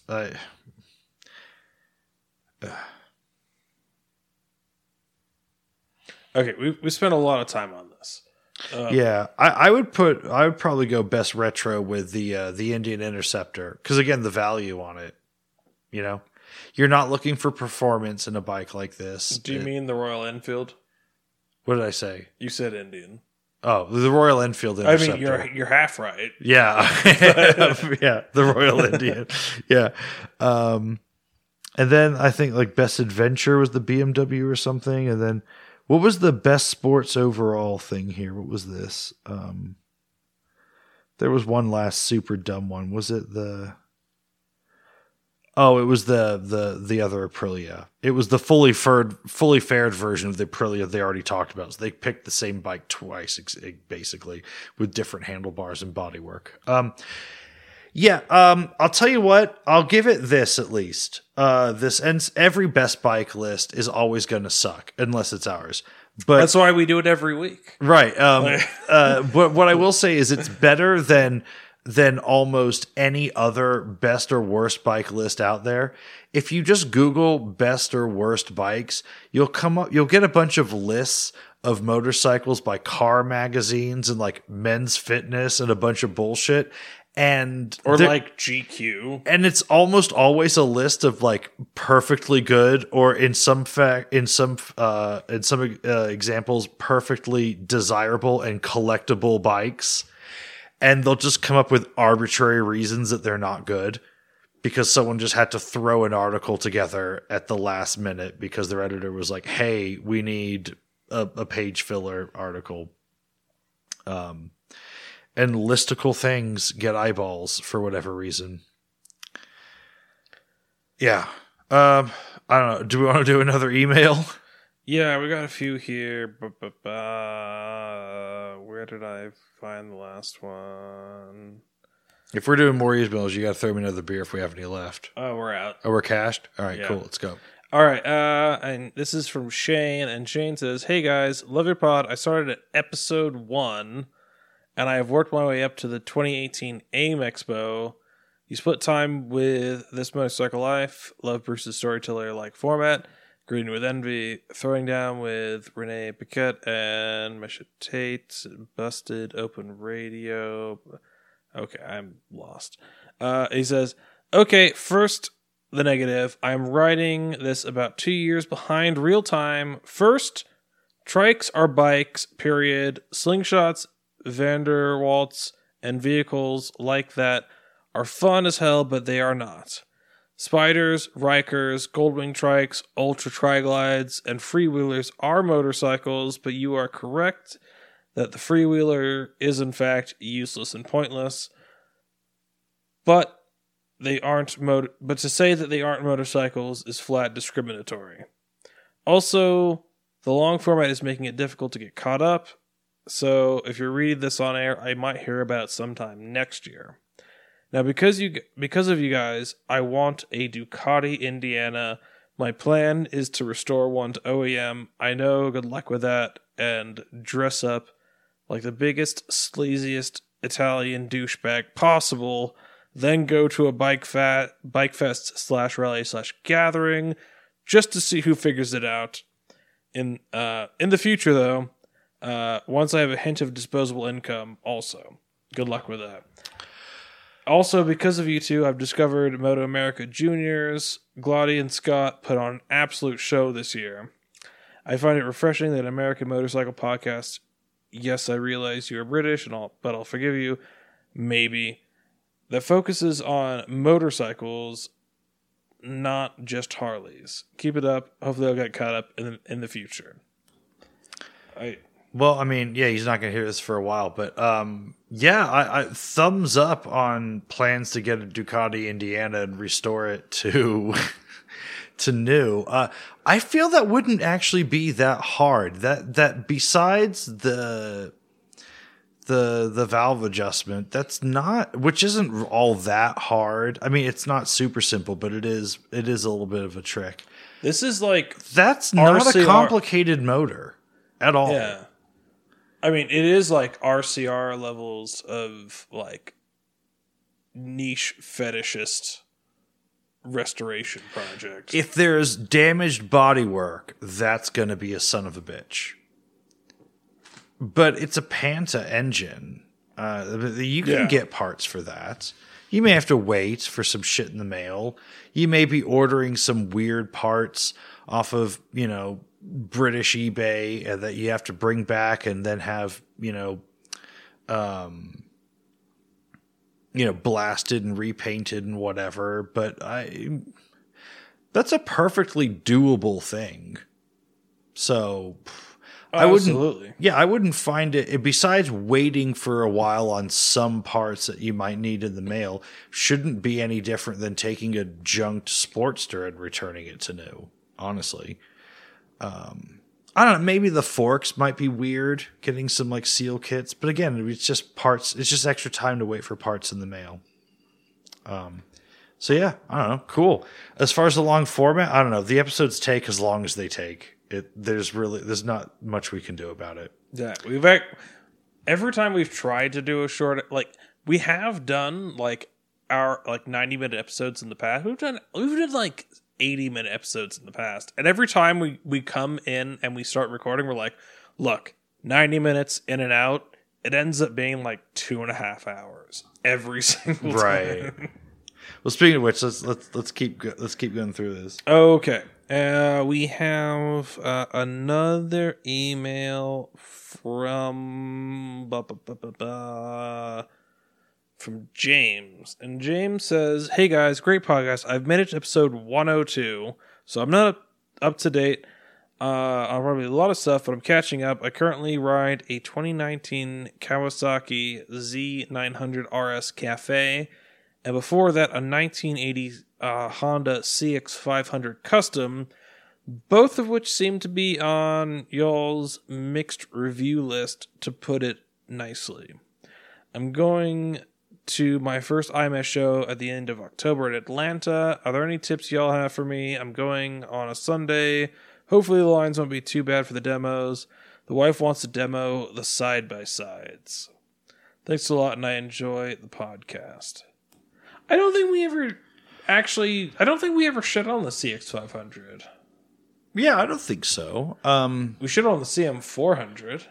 Yes. But, CX. That's the side. That's the best Moto Guzzi never made. Yeah. That's the Honda with the Transverse V twin, but they also did the angled headers off it as well. Mm-hmm. And then that's they made a silver wing out of the 650 variant, and then there's a CX 500 and 600, or was it just the 600 turbo? Yeah, no, the CX was the 600 the one that they did the turbo on? 600 or the 650 they did the turbo on, yeah. Maybe there was no 600. I can't remember if it was a 600 or a 650. No, that's a cool bike. And Now, the problem with the CX500 is that people are trying to cafe them out. Right. That's the problem. Just embrace what it is, yeah. As far as the Z900 RS, I'm fine with the Z900 RS. I just think that the regular Z900 is going to look very dated very fast. That's my only... The engine's great. The seating position could be a little better. But, I mean, if it makes you happy, I have no qualms with a Z900 of any kind. And bang for buck, you're getting a lot of bike there. The RS is expensive, but the fit and finish is really nice. There's nothing else styled quite like it. I think we both came out very positively on the Z900 RS, but I think you did go early on in the show. You did go back and forth a lot on the Z900. Well, as a value, it's unbeatable. The styling's just too much for me. But I also recognize that my opinion's not very valid on that. Yeah. Because people seem to love it. So this will probably come out too late for you to get any useful information on this. The best thing you can do going to IMS, well, I guess you don't have credentials or even are trying to fake credentials. But the one thing I would say is that you can kind of do anything you want at any show as long as you act like you belong. My advice is just to make a fake tag and then just try to talk to as many like high up people as you can. Like, just invent your own credential. The people inside don't give a shit. Make up a company. Yeah. Tell every person you want to talk to like a different company like that you belong to. Just make it up. Like, yeah, just go for it. Yeah. You'd be surprised what you can get away with any amount of confidence. If Long Haul Paul is going to be there making a speech, definitely sit around and watch that. That's really cool. Yeah. If I don't know. I mean, the IMS stuff, there's cool stuff. If they do the little like wheelie demos where they like show you how to like power wheelie a bike and like the bike's like strapped down so you can't, flip it over. I don't know. That's fun to do. Demo all the electric bikes that they'll have there, like the electric bicycles and stuff, because why not? Yeah, just press people for information and pretend to be someone more important, because it's amazing how many people are there being paid to be there and need to report on, what they've been doing there. And you'd be amazed how many people will just give you 40 minutes of their time to tell you way more than you need to know about something, but you'll learn something. So yeah. I love these trade shows. I think they're super cool because you just find people who are just required to be there and they need someone to ask them detailed questions, but that person rarely shows up. Yeah. All right, we got one more email left. All right. And this is from Eric, and he says, guys, Pete is wrong about the new Enfield 350. It's a counterbalanced, fuel-injected, Euro 5 compliant engine that shares absolutely no parts with the old engine. It is overpriced in the US, but it's not really designed for us. I don't know if that contradicts anything we said. Well, I had questions about how new this motor was, but I didn't have all the info. So, I didn't care about how new it was. I thought it was still... I mean, it's Euro 5, but still, why is it making less power than the Honda 350?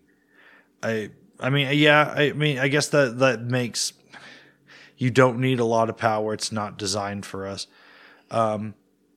Yeah, I agree with that. Like if it's a bike that's only for the Indian market, the lack of horsepower matters less. But it wouldn't be Euro 5 if it was only for the Indian. I mean, they're kind of like, well, again, this is also an efficiency thing. Like, Indians do care about efficiency. Like, they do live in a subcontinent. Like, it's not like they don't have commutes. It's true. Yeah, I just thought it's very underwhelming as a U.S. release. So this is. Well, I think what we ultimately land on. I mean, I know this is my opinion, but didn't we say this on the show that like it's just not for us? It's not something to get excited about. I think we did say don't get excited. This is along the lines of the Honda India only CB350. Like, oh, the Highness? Yeah. The Highness. Yeah. Even if this does get sold here, it's just not going to sell here. But I think that they needed something to kind of replace the old classic 500s with, because they're just straight garbage. So it's like, well, here's our beginner bike. Right? So for the U.S. market as a beginner bike, it's just a complete waste of time. I'm sure it's fine in India. I mean, in India, all you need is 5 horsepower. I mean, traffic just doesn't move at any rate of speed. You don't need a lot of power in India. But for here, it's totally dumb. Yeah. But again, he just said it's not really for us. I mean, but then we have to ask, well, then why bother? I don't even know if it's even like on India for this, because, if, as a company, you're going to just spread and get whatever marketing you can. But I think this is a failure. Well, the fact that there's any kind of like hype around this is the same as it was with the Highness, which is like, why are you like so into this? Why is there so much coverage of this? Because we shouldn't care about it. It's just an old name. It's a bike that looks like an old bike. There's still a percentage of people that are going to get excited about any throwback bike. And that's fine if you want to be excited about throwback bikes, cool. But I don't get all about up in it about this particular one. It's not as cool as you might think it is. When we run out of content, at least we just ghost. We talk about dumb shit. Like, we don't pretend that inconsequential bikes are really important or trendy or that you need to know about this. We just get goofy, which I feel like more journalists and or inaccurate. Yeah, there you go. That's true. Wildly apocryphal. So yeah, I'm willing to concede that this is probably a perfectly fine bike that serves a lot of people in India. But yeah, for the U.S. market, I think my claims of how it's like basically a poorly conceived Honda Rebel hold. Yeah. Yeah. I don't know. There you go. Cool. Now I think we need to end this episode. Yeah. Okay, so 170 coming to a close. When I tried to end this episode half an hour ago, I had closing thoughts, things that we needed to cover, but we'll just get to it next episode. I know there's sort of news items that have to do with the show, but I can't think of it anymore. So this will be the first time that I've prolonged an episode of the podcast. I know, right? It's usually me. But, no, we needed to do emails. We haven't done it for so long. Okay. So, right, episode 170, signing out. I've been MotoG Pete, he's been Swiggy, and this has been 170. Let's run the outro. And I don't want to die. I just wanna ride on my motorcycle. Cole,